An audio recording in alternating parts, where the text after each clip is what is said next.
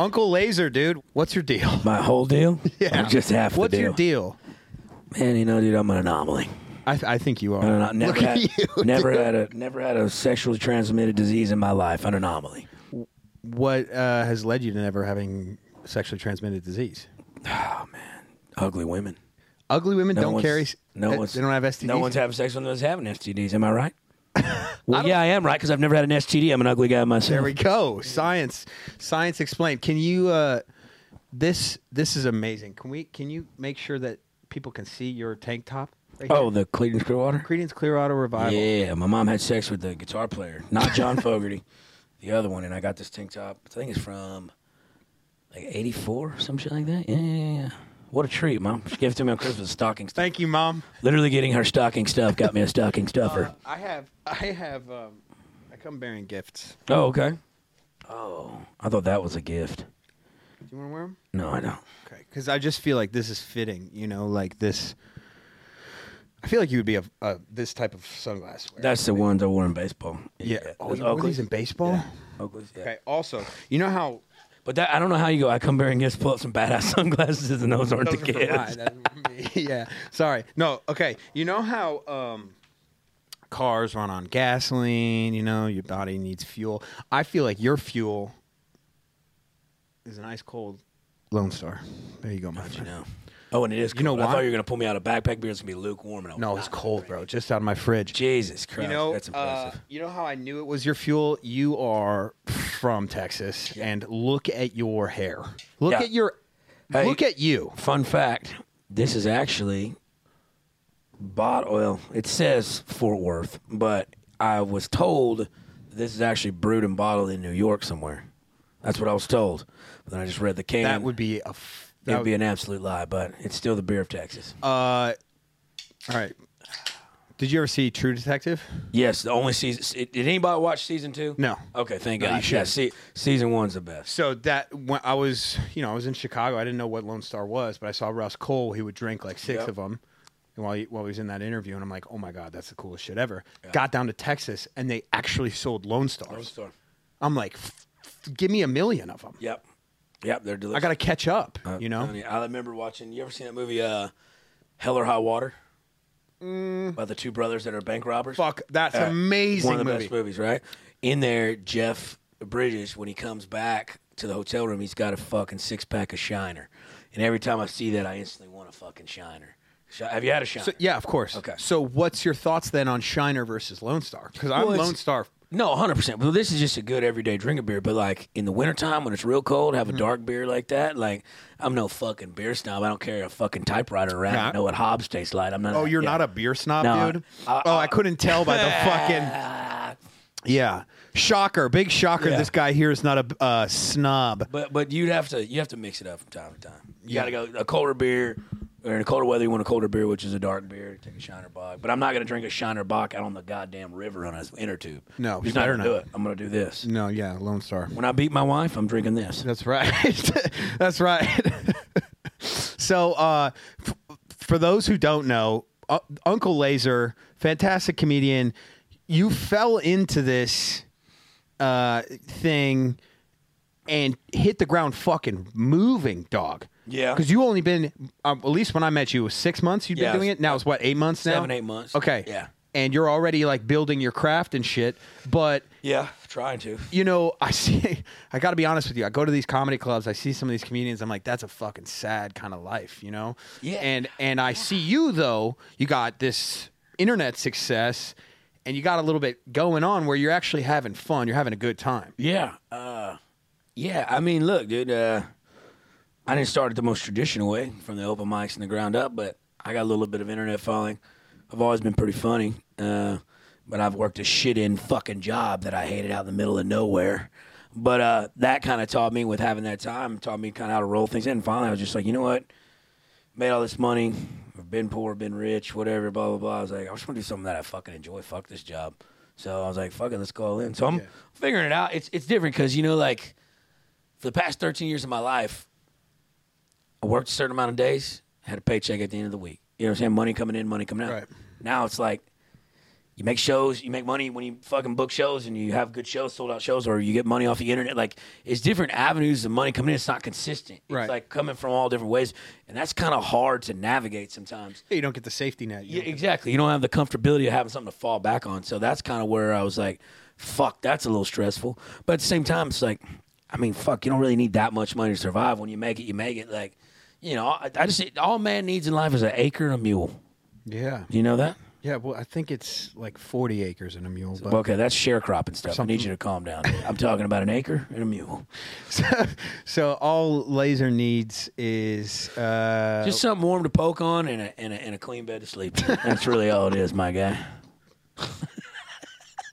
See, this is a fucking when I met you, I think we were driving in my car, and I was like, I was already just like asking you questions because I'm curious about your life, you know. And I made the mistake of being like, you know, you got this act that you put on and this shit, like blah blah blah, like what happens, blah blah blah, you know. And then after hanging out with you, getting drunk with you, lifting weights with you, it would be fucking impossible for you to act that much. It's not even remotely an act, which is why I love you, bro. But like, look, I go on to Kill Tony, I go up on stage.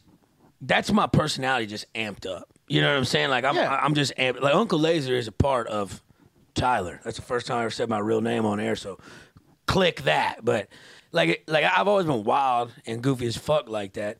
But in the comedic thing and on stage, like I said, adrenaline running, so it's pulsing through my veins. Like, but, like, everyday life, I'm walking around saying stupid shit, thinking those same stupid things. And as soon as I have a couple beers in me, just look out. Yeah, watch Here out. we go. I'm going to the bathroom. Again, I'm going to the bathroom, you know what I'm saying? The gasoline for the engine. I thought you were about to pull out like a lunchbox, fucking an aluminum lunchbox of Lone Star, dude. I'd be like, where the fuck did you get that? I got it from your old job. There it is. On the oil. You want another one of these, boys? Here you go. Oh, goddamn, old son. I'm not even close to done with this. I'm not. It's like I know you're gonna need it. I'm gonna slam it. Yeah, man. So, shit.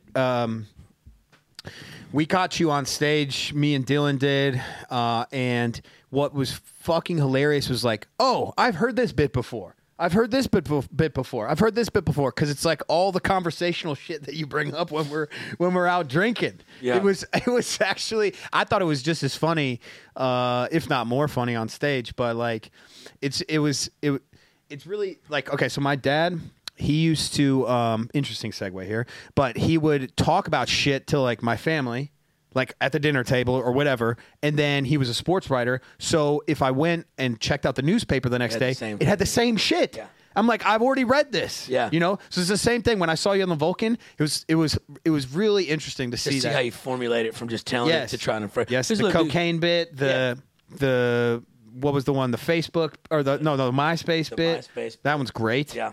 Right. It's because like, dude, like there's a difference like in the comedy scene, like not coming up the traditional way and doing the open mics and having all the time to really garner my fucking set together. I'll use Instagram, right? Because like when I'm stuck out in the middle of fucking nowhere on them oil rigs, Instagram was the only way I could like outsource my content to people, right? And it connects you to a broader audience.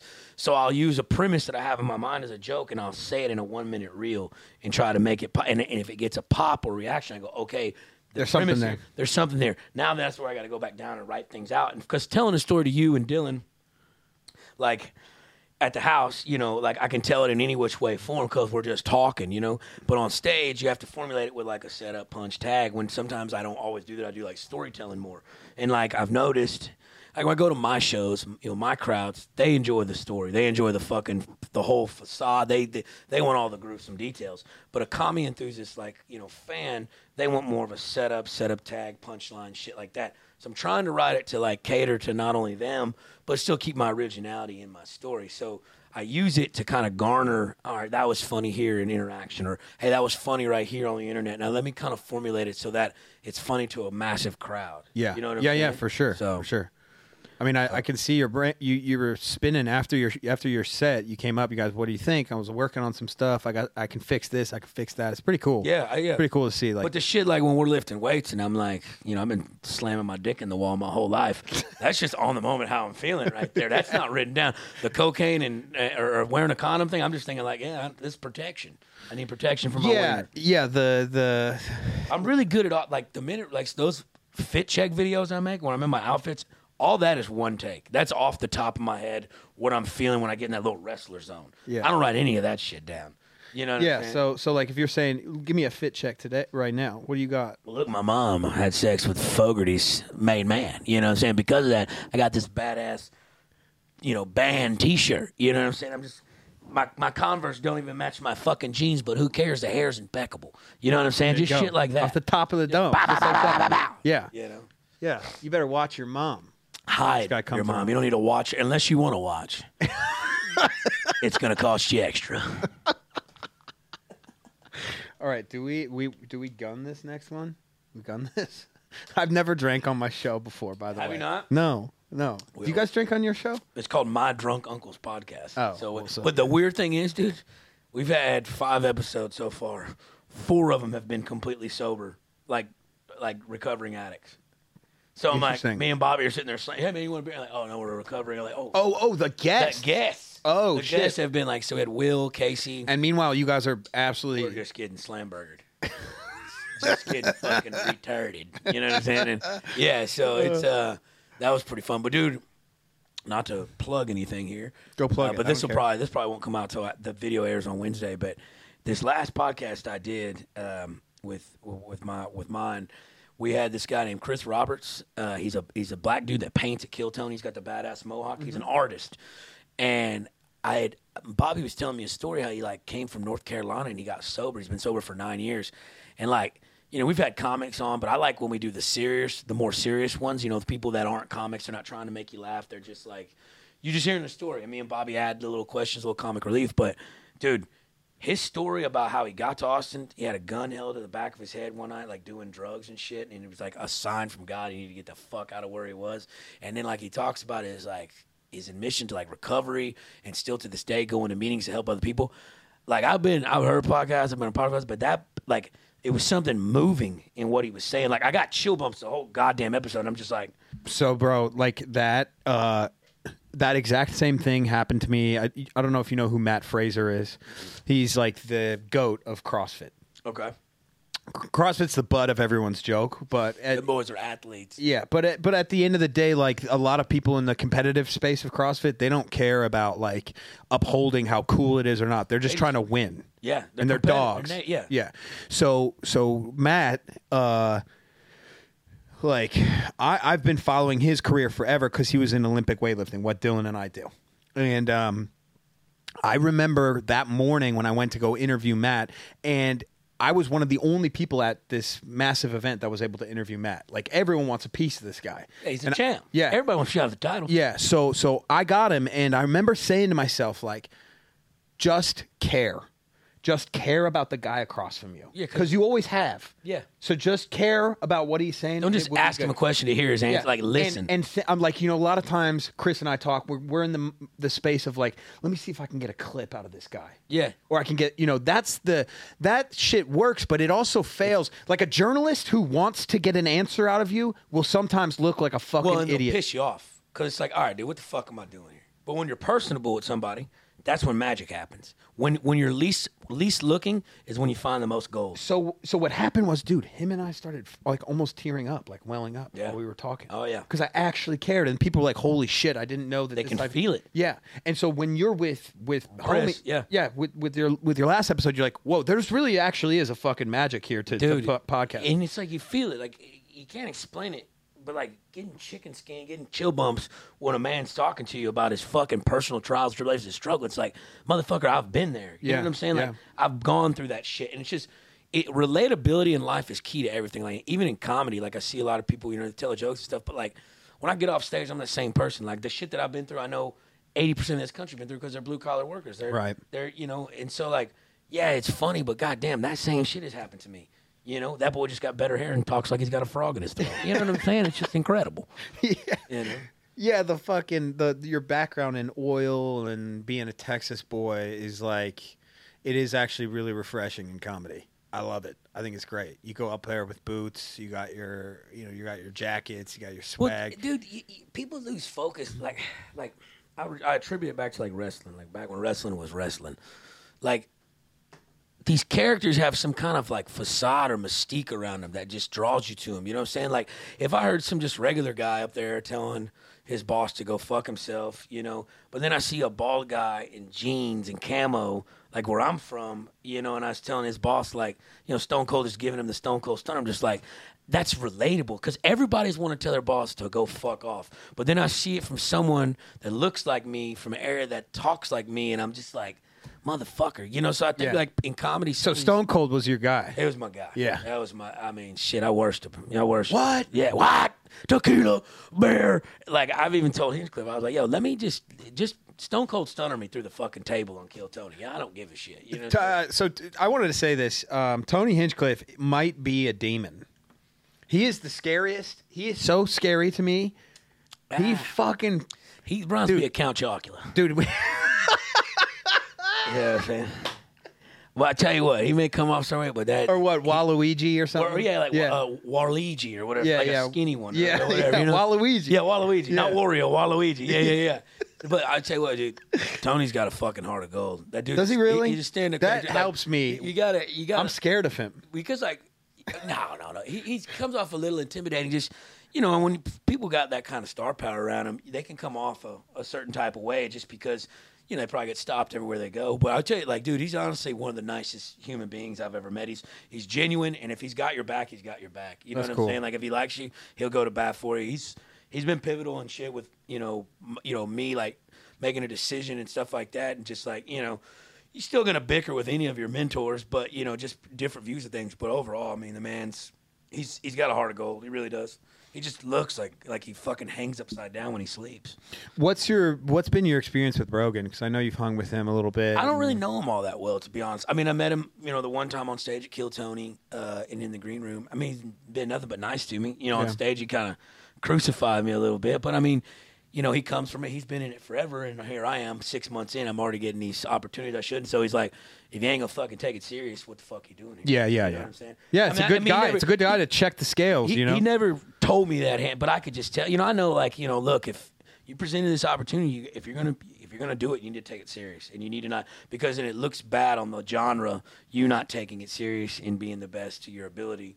You know, laziness or whatever, and just trying to work off your persona alone. You need to go in there and do the fucking homework, put in the time, and really execute it. I think that's what they're trying to get. I think that's what all of them are kind of like looking at me like, yo. But on the other side of that, don't smother what is your magic. No, so this 100%. is the coolest thing, man. This is like, I find this balance in training. Okay, yeah. There's the be cool, calculated, understand the craft, understand everything, and then the other side of it is fucking send it, dude. Let's fucking go. You know, and when somebody is too much of one thing, they're not optimizing. And when they're too much of this, they're not optimizing. Well, and right now, I'm sure that's what they're thinking. Like, this guy doesn't know the craft as much.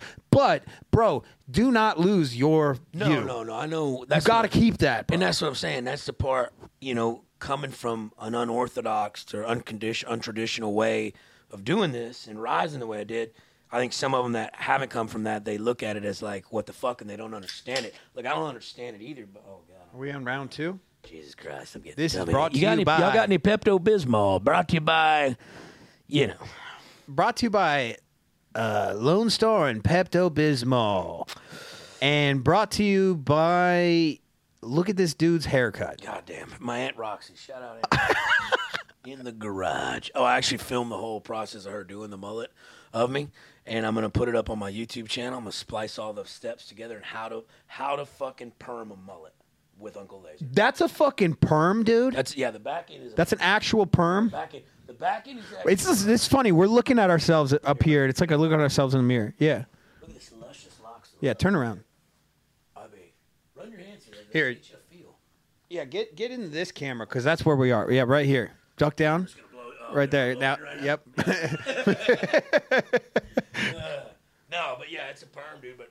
No, go like we were saying, like losing yourself in training. Oh shit! This microphone, get that shit. Yeah. Back to you. I understand. Like Rogan sees you and he's like, you know, this is a clown. Yeah, the guy's a character, right? But I get it. Like you know, you aren't something until you make it to some. You make yourself into something. You know what I'm saying? So like, people could see it one way now, but you got to realize like I watched my shit from when I first did it like 2 months ago, like first got into it, I watched my first 10-minute set, and I looked at the one I did the other night, Saturday, and I can see the growth. You know, and I'm my biggest critic. Like, I'm not just not relying. Like, I look back now and I cringe. I'm like, God damn, that was embarrassing. Why am I saying that, doing this? I can see the transition of you getting better. And look, it's going to take time. It's all repetition. Because, see, like, with comics, I was in music a lot, like, growing up. You know, a musician can get their fucking guitar and they can practice on their own. Or they can get their buddies and they can sit down and they can practice with the band. You can practice and hone your shit in. With a comic, I can tell myself that joke in the mirror 100 times. I can tell it in front of my buddies 100 times. But until I get on stage in front of a crowd or an open mic, I cannot execute and know where the laughs are going to come from and what's going to work and what's not. It doesn't matter. Get this. I was on a podcast telling a story, and there was a punchline to what I was saying that I didn't know existed. And everyone in the podcast was laughing, and I kind of like interrupted their laughter because I was like trying to finish my story. Not pausing. Yeah, dude. Tell me about that shit. Because, like, so I don't remember what the story was, but I just said something. You know, I think it was like how I started YouTube or whatever. One guy, I got a comment on Reddit, and the guy was like, you know, the first video that I put out, I was like, hey guys, here's my first video. Blah, blah, blah. Like, please, like, what do you think? And the guy's like, first off, kill yourself. Yeah, yeah, basically. But he was like, first off, you're not that good looking. Second off, you know, you're not that strong. Third off, we don't know what the fuck you're doing. Like, what are you good at? What can you tell me? Why would I want to watch you? And I said, and the first thing I said back to him was like, first off, fuck you. Yeah, send a natty. And yeah. Second off, you might be right. But when I said, first off, fuck you, when I said that, everyone in the podcast erupted with laughter. But I didn't know that was a funny thing that I had, you know what I mean? And I feel like that's something that, do you ever come up with on something like that? Like when you're doing something on stage and something is funny that you didn't even think was funny? So, yeah, and it like I said, back to the rehearsing thing, like, I know, okay, here's my punchline. This is going to be the funny part. When I've had instances where, and it varies from crowd to crowd, it really does. That is one different thing, like having to play into a crowd and to perform from a crowd.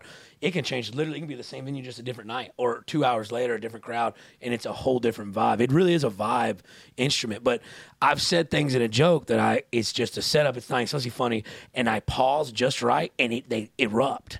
And then, like, This is what I love this shit. I love this shit. Okay, what do you know off the top of your head? Can you think of any time where you're like, wait, why is that's supposed to be the funny part?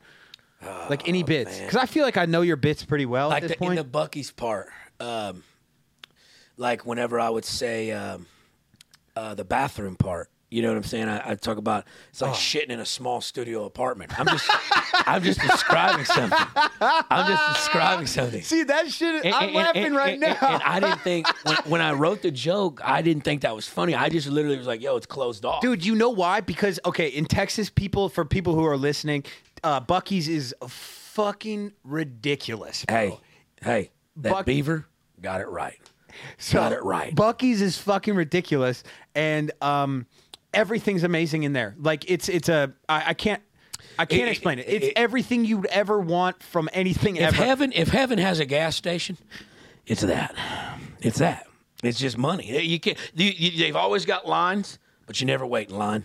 You know what I'm saying? You go in there for gas, $400 later, you bought ponchos, pecans, jerky, sandwiches. I mean, you can't explain it. And then this is why your line about the bathroom being a studio apartment is funny, because everyone knows what you're talking about. Like, at least in the Texas audience. Relatability. Right? Like, I never thought, every time I talk about Buc-ee's, I'm thinking about how they got their own line of candies, pecans, they got the fucking deli, they got all that shit. But I also never talk about how amazing their bathrooms are. They have separate stalls. Separate stalls that's fully blocked off. And the so the urinals, not even a stall, but the urinals have like a brick wall between them, so you literally don't have to look at the other dude's pecker while you're pissing. Which, by the way, you have to look at the other dude's pecker. If there's no barrier, I'm going to take a gander. What am I up against? What am I up against? You know what I'm saying? But yeah, dude, like going back to it, like that. Did you crack your? You know what, dude? I've got a stomach ache. I wasn't lying about that, but I'll crack another one, dude. Can you? Okay, look. This is the problem, Lazer, with your look. Oh. You are required by the government to drink beers. No, I know. Dude, this is the thing. This is the only thing about this look that is somewhat of a downfall. Because now when I go out places, I start to get recognized a little bit, which is tight. I love that shit. I'll never not take a picture with someone or not be friendly or kind.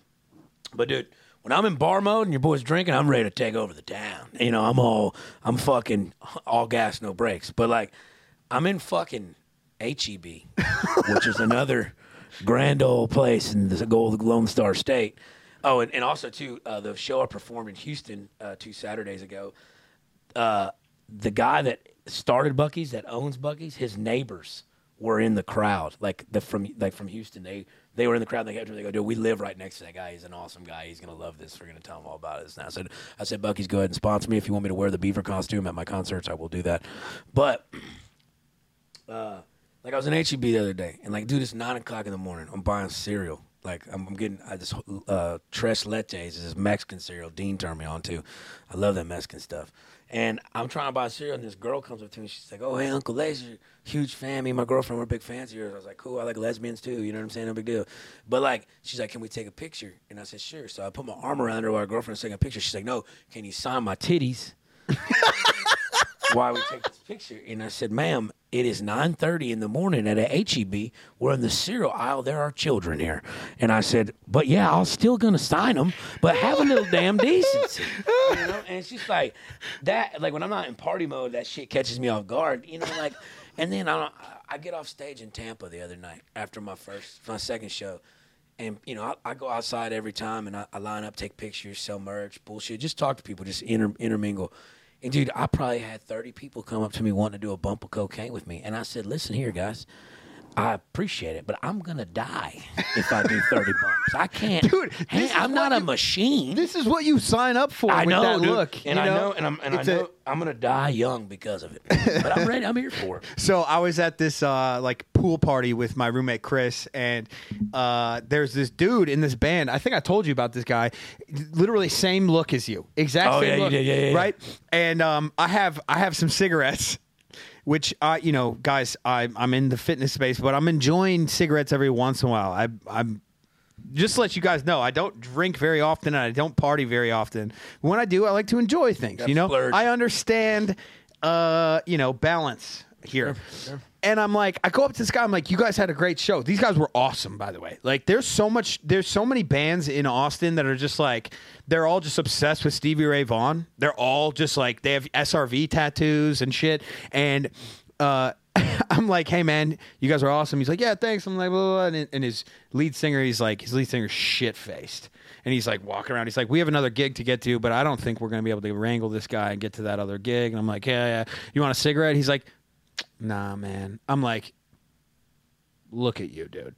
You want that cigarette?" No, it wasn't you want one. It's like, you have to. He had a fucking 1980s Miller Lite shirt tucked into bell bottoms and cowboy boots with a faded mullet and a dangly earring, just like you. And he denied a cigarette. I was like, "Come on, man. I'm sorry, but you signed up for this shit." He's like, Yeah, you're right. Give me that cigarette. Yeah. You know what I mean? Yeah. I feel like at some point, you know, you could try to keep your act clean. But I also think, you know, having trained with you, I will say this, you do like doing the healthy shit. Yeah. Like, it's like, it's fun to do, like, you know, it's fun to mess around. And well, look, I mean, why you going to get good looking and be all in trim if you ain't going to try to show that off? You know what I'm saying? So I'm going to party, have a good time. But also, dude, everything in life is balance. You know, people get addicted to shit and go out and get, you know, in that fucking party lifestyle. They forget, like, dude, I like being sober. I like having clarity. I like getting in the morning and knocking out a 2-hour workout because, honestly, like, working out is where I write most of my jokes or come up with my ideas. Like, I don't even really, I'll just get lost in the gym. I'll have what I need to do on my piece of paper. But, like, I'll even get to a point where I stop counting sets and I just am thinking of my joke. No, after my 2 minutes, I need to rep this and just go back into thinking. And, like, if I don't, like, I worked out Friday, but then I went on that mushroom retreat, and my Lord, was that special. And like I hadn't worked out since Friday, so I'm like on edge. Like I need to reset. So tomorrow morning, I'm not gonna go out tonight. Tomorrow morning, get up, knock a good workout at the On It. If you'd like to join me, I'll show you guys how to power clean, and we'll go from there. You know what I'm saying? But like I have to have that balance, because if you don't have that balance, it fucks you up. Well, so I like this idea of you riding while you're training, and this is something that I feel like maybe I'm not writing, but I think of ideas for YouTube. So like, I'll be like, I'll have this thing in my head where I'm like, you know, the problem with this, and this is, and while I'm training, I'm literally thinking like, man, that's the problem that I see a lot. I'll remember that, or I'll write that down on my phone, and then I'll revisit that and do a YouTube video. So it's super interesting that you actually get your inspiration from training. You do a lot of your writing while you're lifting. I wouldn't even call it inspiration. I just call it clarity. Like that's when I'm like, look, I got a task I need to do. I enjoy lifting. I enjoy getting better, making myself up there. So then I don't have to worry about the world or anything else that's going on. I just have 2 hours I know I got to dedicate to this, and I have time to actually lose myself. Because, I mean, I've been working out. I know what I need to do on this sheet of paper, so I can just look, I got to do this. So I don't have to worry about thinking about anything, so I can just think clarity thoughts to myself. So not inspiration, but the clarity and clear mindset to focus on topic at hand. It's really interesting, like let's say I'm doing a heavy ass back squat. When I'm squatting, all I'm thinking about is like surviving, basically. Yeah. Right? Because it's this thing is pushing you down and wants to kill you, wants to squish you, and you have to resist it, right? And there's something about that provides so much clarity.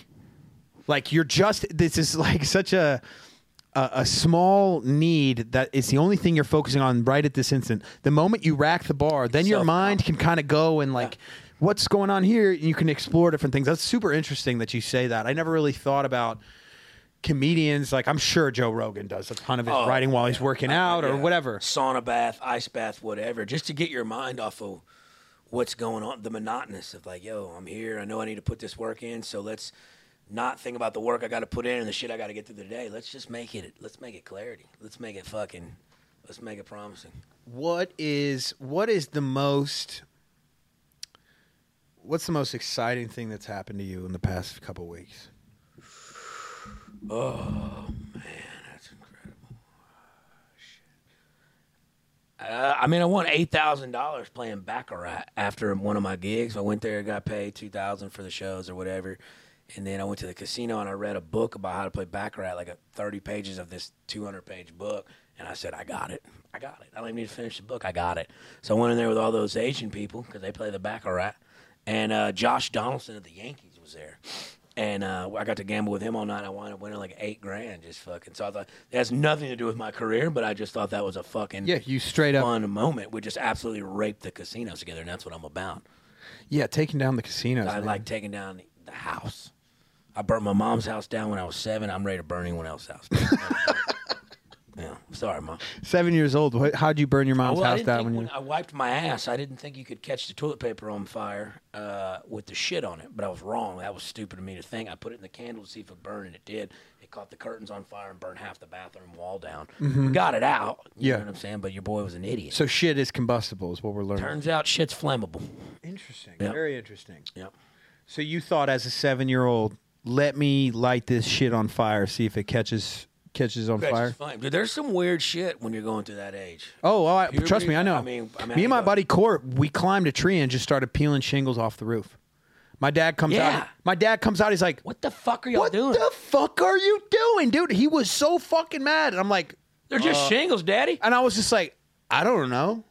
Yeah. I just was like, I don't know. And thinking back, I'm like, dude, I would have beat my ass for something like that. No rhyme. Just an idiot. Yeah, and now there's a fucking leak in the house because the shingles are protecting from the water, which whatever. We just climbed a tree and just started peeling shingles. How fucking dumb is that? That's retarded. Me and my other buddy, Rory, we were just walking down his sidewalk. We found some chalk, and we just drew dicks with cum coming out of it. And then this little girl was like, "Daddy, what's this?" And then the dad tells Rory's dad, and his dad tells mine, and then I got fucking grounded. For drawing dicks. Drawing dicks with cum coming out of them. But I didn't think much about it. Big veiny bastards. Big veiny bastards. This is a weird thing. Like, when you're little like that, man, you just do the stupidest shit, and then when someone asks you why you do it, you're like, I really don't know. No, you're just so naive at that age. You just don't know. It's not that you're trying to be a menace to society. You're just dumb. You're just dumb. So yeah, no, fuck, man. What are some other dumb shit things that you've done since let's take from the ages of 7 to now. Actually, one that really still haunts me to this day because my mom makes sure to bring it up anytime I bring a nice lady folk home to meet her. We'll all start drinking and she'll make this comment.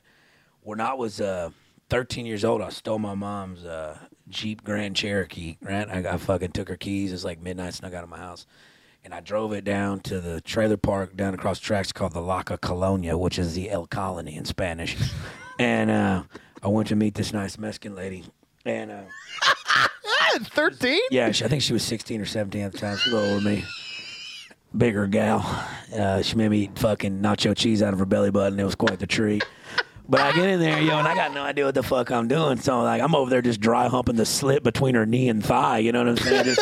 And I just burst a load in like a minute going in. I'm like, oh, motherfucker. And so I get back in my mama's Jeep, and I drive it down the way, and I run off into the fucking ditch, and I wreck the goddamn Jeep. And they call the law.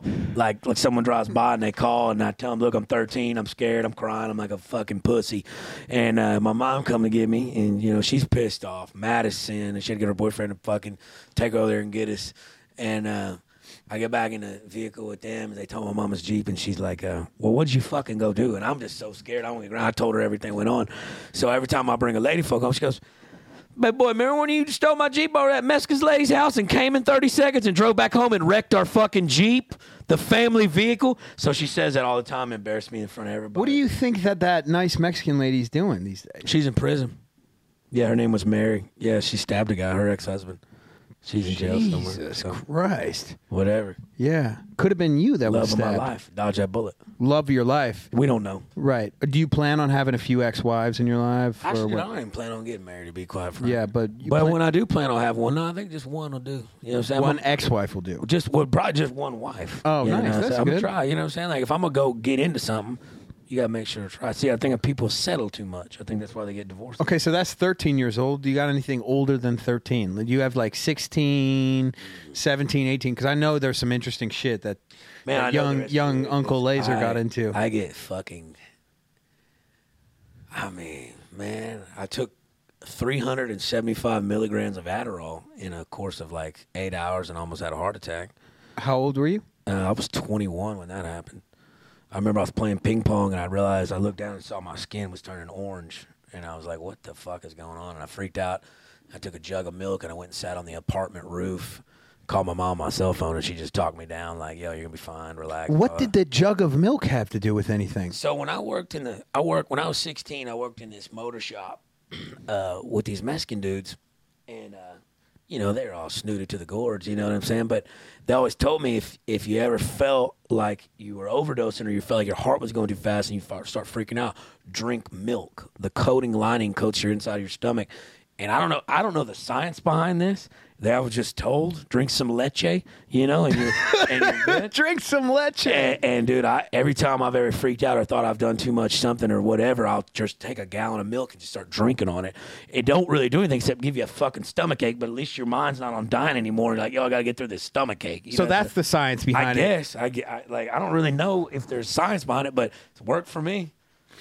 Drink some leche. If you guys are palpitating, if you took too much pre-workout, I wonder if the same thing would happen. Probably. Drink some leche and you'll start pre-workout it up. Makes me shit though, dude. Instantly. It's great. It's good. I like it. I take every time I get in the gym, I got to take a pre-workout shit. You know about this? Yeah, I have to. I have to. It's hard to not. It's hard to eat. Like it's hard to just. I poop about 16 times a day. I drink this. This beer's gonna fuck me up. As soon as we get out this goddamn room. Actually, though, do you have bad stomach shit? You got man. I want to say it's self-diagnosed, but it's got to be real. Cause like, dude, I drink water, and stomach starts fucking with me. So I don't know. Yeah, something's wrong. That's what I'm saying. At Bucky's bathrooms, I got a time. It is a luxury. I take an Adderall and a coffee, and I got to be within an hour's vicinity of a Bucky's bathroom on a road trip. Have to. I can't shit in an Exxon. You're out of your mind. No. You're out of your fucking mind. God forbid a Shell. Oh, God. Or a BP. Or a fucking All Subs. Or a Texaco. Yeah, just there's trash. Or fucking Loves. What else we got? AutoZone. I've shit in an AutoZone before. Oh, that's probably not that bad. Good music, probably. Yeah, and it smells like rubber. You know, like yeah, you like car. that smell probably because reminds you back of being working at the shop with the Mexican. That's it. Dude. Who taught you to drink leche? That smelled like oil, like motor oil. That was yeah. But that's where I learned to speak Spanish on shit. Man, working with them because they always listen to the Mexican music on the radio. The it Tejano wasn't music. from Maria from the El Colonia. No, I didn't know Spanish at that time. But like listening to all them songs, this is why like music is like I think the universal language because like. When I was working with them boys, I was going through a breakup, and so your boy's heartbroken. Everything's making you fucking sad. You're like, what the fuck? And I hear some of these Spanish music playing, and I can tell. I don't know what he's saying, but I can feel what he's saying. I know. Ya no me importa. You're not important to me anymore because you cheated on me, you fucking bitch. I'm like, yes. Yeah. Aren't the lyrics like pretty fucking relentless? Dude, man, I love it. Shit? I love it. So, yeah, but. Shout out Maria or Marie, whatever. I don't even know her full name. Man, I live such like a middle class suburban life, like upper middle class suburban life that it's like it's very interesting thinking about a childhood that's like Texas. Childhood. I won't call that Texas. That's poor. That's just poor white trash shit. But I mean, yeah, I mean it's fun. You learn different. You learn different things growing up when you grow up that certain type of way. I feel like if you're growing up poor. You got to grow up much faster. You get exposed to some shit you probably ain't supposed to see as a child. Like I've seen some shit, you know, at 9, 10 years old that people probably haven't experienced to this day. Because the adults in those places are not acting properly. Properly, right? Like you know. So, which you know, to each their own. I mean, look, my mom did the best she could, and she did fucking great. Me and my brother turned out good. But I mean, there's just things, you know, you go through that. Hey, you know, I probably don't want my child to go through that, but it didn't kill me. It made me stronger. You know what I'm saying? Like, made me have a different perspective, outlook on the world, you know? So tell me more about your mom, your relationship with your mom. I love her now. That's my best homie in the whole wide world. Really? Yeah, because growing up, my mom was more my friend than my mom. You know, she let me get away with a lot of shit, you know what I'm saying? But, like, we would bicker and argue about dumb shit, you know? And, like, I'm not going to I ain't never listened to nobody in my life. I'm going to go do what I want, you know? And that's cool to some extent, but sometimes people be laying some knowledge on you. It's good for you to shut the fuck up and heed their advice, you know? But as I got older, I started realizing things like, look, my mom was just in a tight spot, and she was doing the best she fucking could. She always meant well, and she always loved us. She just, you know, that's where we were at in the world. And as I got older, I started realizing that, and that's when I realized, like, yo, my mom was a fucking homie. Like, dude, isn't that interesting that, like... That it takes you till you're about 25 to be like, man, mom, dad, you were right. When life starts fucking you to tears as you become an adult, paying taxes, having unfair shit happen to you, learning that, like, it ain't just go to school, get a fucking degree, and you're set. It ain't that, motherfucker. Like, when you start learning, like, God damn, this shit is stressful and sucks. Imagine having kids during this fucking time period. You start taking a real good appreciation to what your parents did at that time. Because I'm not addicted to drugs. I'm not by any means a failure by any sense. You know what I'm saying? Like, my mom did her best and I turned out fine. And you start realizing, like, yo, I appreciate the shit you were trying to tell me, and appreciate the shit you was doing for me back then when I was an idiot, you know? So it's a cool dynamic to, like, as I got, like, me and my dad were always cool. He's straight laced, so he don't drink or do any drugs or nothing like that. I can count how many times. This is now I know, you know where I'm going with this. Yeah. Right? The religious shit. Get me in there. I want to hear these stories, bro. Man. Fuck, get me in here. Let's go. We weren't really religious growing up. What do you mean? I thought you had to play basketball. So I'll tell you, yeah. Me, myself, and my family weren't, but the neighbor kids down the street were fundamental Baptists, which is like girls got to wear the skirts down there. They're very by the Bible. They don't even watch television, shit like that. They don't dance to music on the radio, stuff like that, right? And there was 5 of them. They were all older than me, but the youngest was only like a year older than me. And so I started going to Wednesday church with them. Every Wednesday I go to church. That's when you know. That's when you know something's hairy, when you're starting to go to church on Wednesday, dog. Yeah. So we did that for a little while, and then I think I was 12 or 13. It was in July. And not July. July. It was in July, and we had the summer camp. It was 2 weeks. It was in San Antonio, Texas. Now, for those of y'all that don't know, it's pretty hot down here in Texas, and July is middle of the summer. We're in the hill country. It's 110 degrees. And because of this religion, we would do outside activities, but the boys couldn't wear shorts. They had to wear fucking jeans or sweatpants. So I got I'm not going to fucking dice somebody up on a basketball court in jeans and Wranglers. I'm just not going to do it. So I put on these sweatpants, and I'm dying. I'm like, yo, I'm sweating. Like, what the fuck? I'm like, why we got to wear this? What is going on? And they said, well, in the Bible it says, not to show flesh or I don't really know what it says, but it says something along the lines is not to show skin, it's flesh and like stuff like that. And I said, well, look, I'm fixing to have a heat stroke and die, and I'm going to go ask Jesus himself why I got to have sweatpants on during the pickup basketball game, the church camp in July in San Antonio. I was like, dude, that's when I started like, why you got to follow it to a T? How about just be a decent human being? He ain't going to, what the fuck, man? Yeah, that's when it starts getting That's when I just was like, man, okay, this may not be. Now, I'm still spiritual, and I'm still, try to do good and be nice to everybody and do how I'd want to be treated. But I ain't wearing jeans outside during the pickup basketball game. I'm just not going to do it. If that means I got to burn in hell, well, I already did it in July in San Antonio. Yeah. Like, this is, you said you try to do right by people, and I think just having hung out with you, there's something about you, and this is what I've told some people. It's like, how when you're chirping, when your friends kind of like chirp at each other, and then it starts to get heightened a little bit, and you can sense it. It's almost like you got that sense where like, okay, everyone's heightened right now. Let me make a fucking joke that will bring everyone back to even keel. And you did it every time. That one night, it was me, you, Caroline, Norma Jean, your friends, whatever. Every time someone would start to get angry with you because you're like saying some dumb shit, you would bring it back to like focus on how fucking funny I am or whatever. And yeah. I think that is like the purest mindset ever, dude. You definitely got that. I don't know if anyone's ever told you that. No one's ever really said like seriously, like you got this. It's not like, and I hate to think of it as like, this is like some clown. Like, oh, just make me laugh, clown. It's like, no, you genuinely want everyone that you're with to just be happy. To have a good time. Because, dude, being sad or mad sucks dick. You know what I'm saying? Like,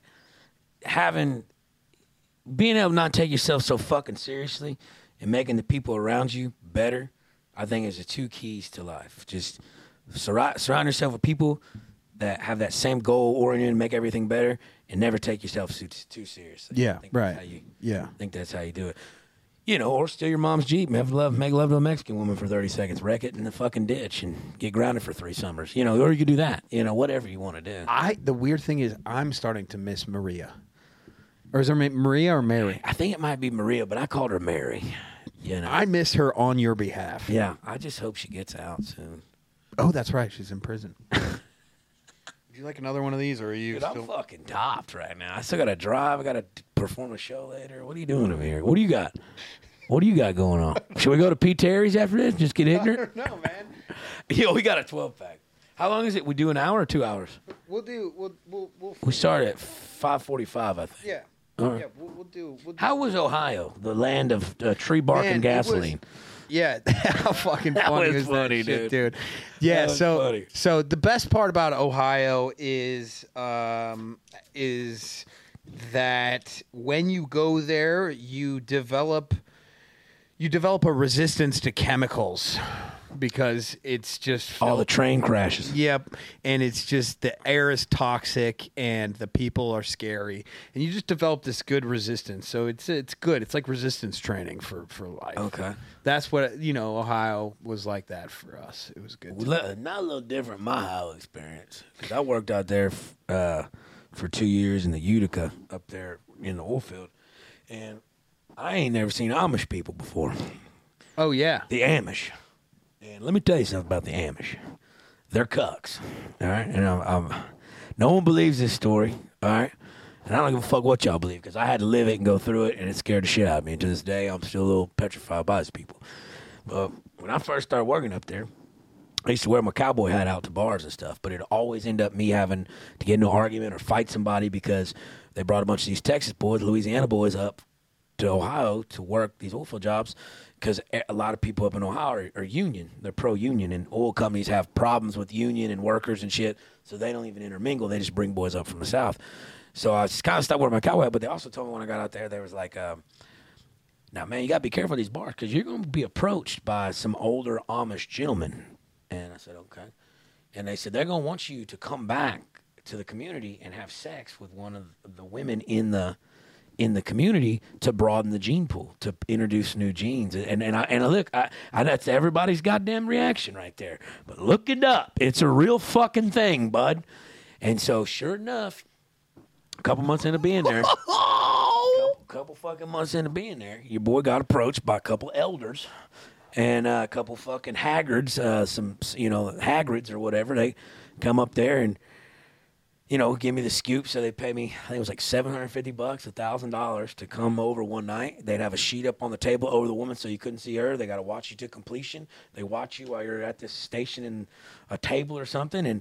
Bro, and what? Yeah.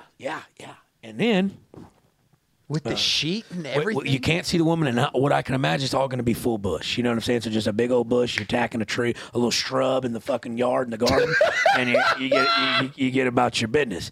But I tell you what, look, at this time of my life, I was having sex for free, and I was paying for sex. So someone paying me for sex is a big step in the right direction, okay? And I ultimately thought about it, and did you do it? I ultimately ended up not doing it. Okay, but a buddy of mine that I met up there that I was working with, he did it. And it was October 29th. It was on a Tuesday. I forget what year it was. He went out to the community to go do it. And to this day, he is still a missing person. They don't know where he's at. So I don't know. Whoa. I don't know if the... That's not where I thought this story was going. Hey, M. Night Shyamalan twist right here, bud. Yeah, they don't know... He had a family back home, too, in whatever part of Texas he lived in, and I don't know if they killed him because they didn't have 1,000 shekels to get the greenbacks to fund him, or if he just joined the community, got some of that wild fucking Amish pussy, and was just like, yo, I'm here for it all. So I don't know. Oh, like he joined. Maybe he joined. I can only hope. But man, I hope he joined. My boy's still missing, so, That is fucking wild, dog. No, that's right.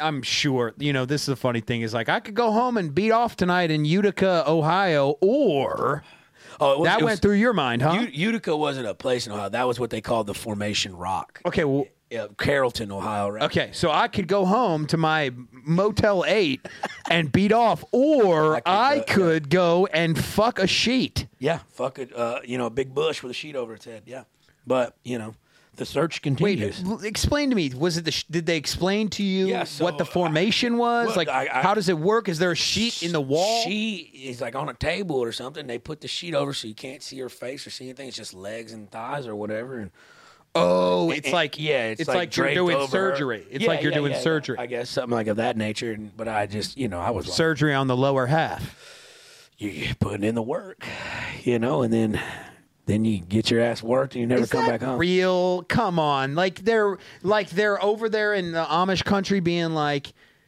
hey, we're not our gene pool's not broad enough. We're getting some special people coming out. Don't you think like I can only think if it's still a small knit community of Amish and you keep having you've seen what happens when people inbreed. You know what I'm saying? It's not like it is in the fucking Game of Thrones with the Lannisters and they're all beautiful and blonde headed. It ain't like that. No, it's certainly not. It gets deliverance type. That reminds me of Midsommar. Did you see that shit? Did you see that movie? Okay, yeah. They bring these people, to this like cult up in Sweden, and they definitely want, because it's this cult.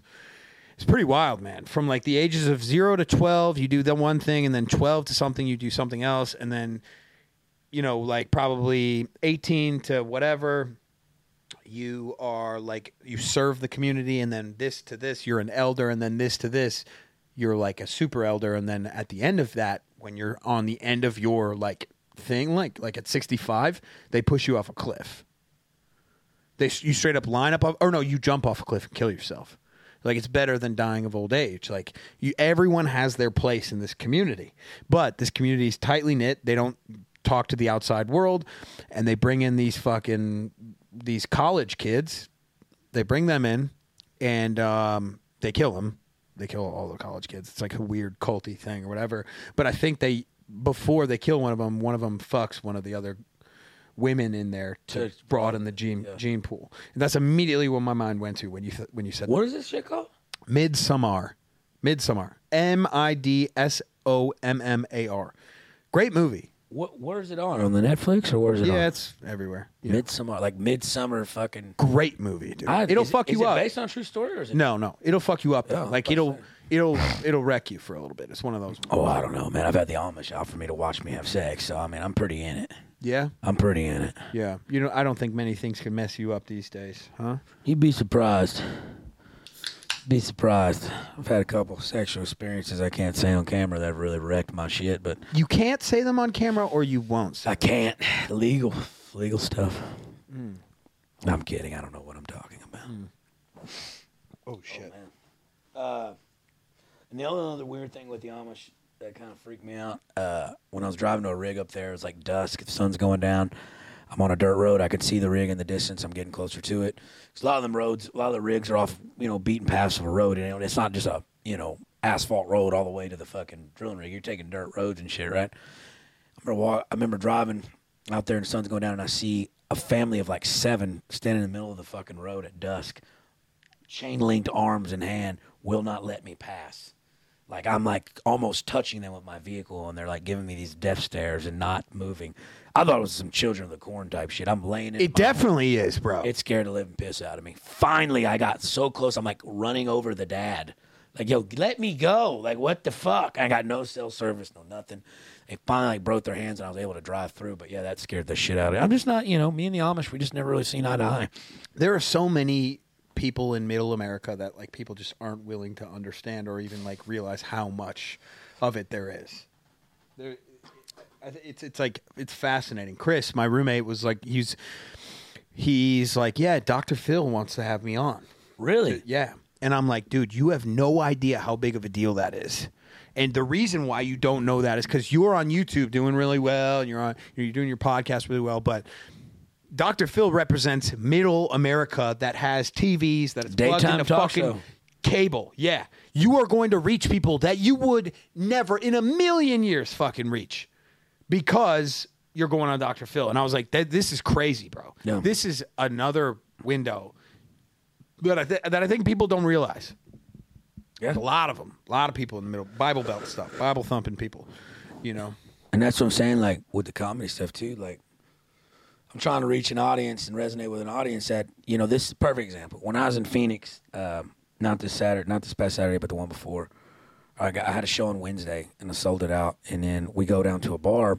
Afterwards, a lot of the fans come down there, we're sitting there bullshitting. And I was like, I asked them, I said, hey, man, let me ask y'all something. I said, say it wasn't a Wednesday night, and say it was like a Friday or Saturday. It's some headliner that's in town you don't know. It's just a comedy show. You want to go out, get a few laughs at a comedy show. I said, what percentage of y'all would actually go to that? And most of them were like, none of us. We'd probably just be getting fucked up in a garage or at a bar or something. And I'm like, see, that's the thing. Like, I'm appealing to a niche of people that necessarily aren't comedy enthusiasts. You know what I'm saying? They're just people that working class, people that love to laugh, but they're not going to go out and see a comedy show on a Friday or Saturday. This is someone else. So I'm like, because I've performed at some shows where they're not my shows, and I don't get as big as a pop. But when they're there to see me and I can storytell and elaborate, I get that genuine pop. And I'm just like, man, just doing it different doesn't always mean you're doing it wrong. You know what I'm saying? That's awesome. I didn't even really think about that at all for you. And man, comedy is one of those things. It's very gate-kept, I feel like. It really is, but at the same time, I feel like it's the last expression of real, true freedom of speech. Like, obviously there's shit you can't say. You can't just be a dick and say a bunch of racist or anti-slur shit. You can't do that because that's just, now you're just being an asshole, know? But there is things you can get off your mind and express in a way that, like, I'm saying in a joke, but this got seriousness to it. But it's like, yo, fuck you if you don't agree with me on that. You know what I'm saying? Because, like, that happened in my life. That's, like, my experience. You know what I'm saying? Whether I say it right to you, as long as I'm not just, like, directly offending someone and being an absolute dickhead, like, who are you to tell me I can't say that, or I can't say that this is what happened and this is my experience? What's wild is sometimes, though, being a dickhead is funny. Like, Hinchcliffe is a dick to people on stage, and it's fucking hilarious, he's so man. Good at it. He's one of the best roasters. Him and David Luca both. When they roast each other together, their shit's magic. But yeah, dude, I will say Hinchcliffe got the best. Like, his hour. Like, if you go see him at his show, he's got top 3 in the world right now. I'll put him up there of his hour. I think his shit is brilliant. What about Mark Normand? I think God, he's so good. I actually saw him in Gillis the other night, and I mean, yeah. But Tony's very, like, he's a genius in his own right. But the way he moves through things, and the fact that he can, like, at any, like, on the New Year's Eve show when he had there, I did 10 minutes at the very front of it, and then Tony got up there and did his thing. And I told him my mom was coming. I told him I got tickets for my mom to show up there and hang out. And he's like looking out in the crowd. And he's just fucking with this older lady. And he's like, yeah, you look like Uncle Lazer. You be Uncle Lazer's mom. And it was my mom. Oh, no. It was my mom. And he's like, what the fuck? Like, I was not playing. Like, he just picked some woman out of the crowd. And man, when we watched him on your show, he pointed out these dudes in the front row. And he's like, let me guess, some of you motherfuckers are from Pflugerville and you drove here in your F-250 Lariat. What's a King Ranch Lariat? Let me guess. Is that true? And they're all like smiling, like, yeah. They had like, vest on. Yeah, we got a chance to get away from the ladies and experience some real racist comics right now tonight. And these guys were like, he was nailing it, spot on. Yeah. The thing is, man, if you're front row at Tony Hinchcliffe, you better laugh. You better be attentive. You better have a sense of humor. If you're not, man, he's gonna kill you. Yeah. I'm frightened of that guy. Yeah, he's a savage, bro. Good, but straight up, like I say, good fucking dude. But that motherfucker's a savage when it comes. But he's been in it for it, dude. He was like 15 years, in it, and like was a fucking door guy at the Comedy Store in LA. Like he's paid his dues, cut his teeth, been in the circuit, and like now he's like one of the best comics in the world. So I mean, like he's got the best live podcast in the world. You know what I'm saying? Like his format of that podcast, it's incredible. I mean, the dude, 500,000 people watch that show every Monday. What are you working on? Like big picture shit. Like, are you working on an hour? Do you have an hour? No, I do not have an hour. No, are you working on an hour? Yeah, always. I mean, about 3 months ago, I headlined in Houston for my very first show, and I realized I only have 15 actual minutes that I feel comfortable with, and the rest I'm gonna have to bullshit. And so in Phoenix, I did 30, and I got through about 22 to 24 minutes in there, and I was just slaying. And it was all the shit I'd written down, all the material I'd worked on before. Then I jumped into a couple new jokes. I still got, some good. And then at the very end, there's about 3 minutes of staleness where else you could still, all right, he ain't really said it on stage and really worked that out. So I don't say I have 30, I have a tight 20, but like even then there's things in there I know I could go back on and improve. You know what I'm saying? But when these clubs come calling and want you to headline, you need an hour. So what I like to do is look, I'm going to bring like a couple of my homies.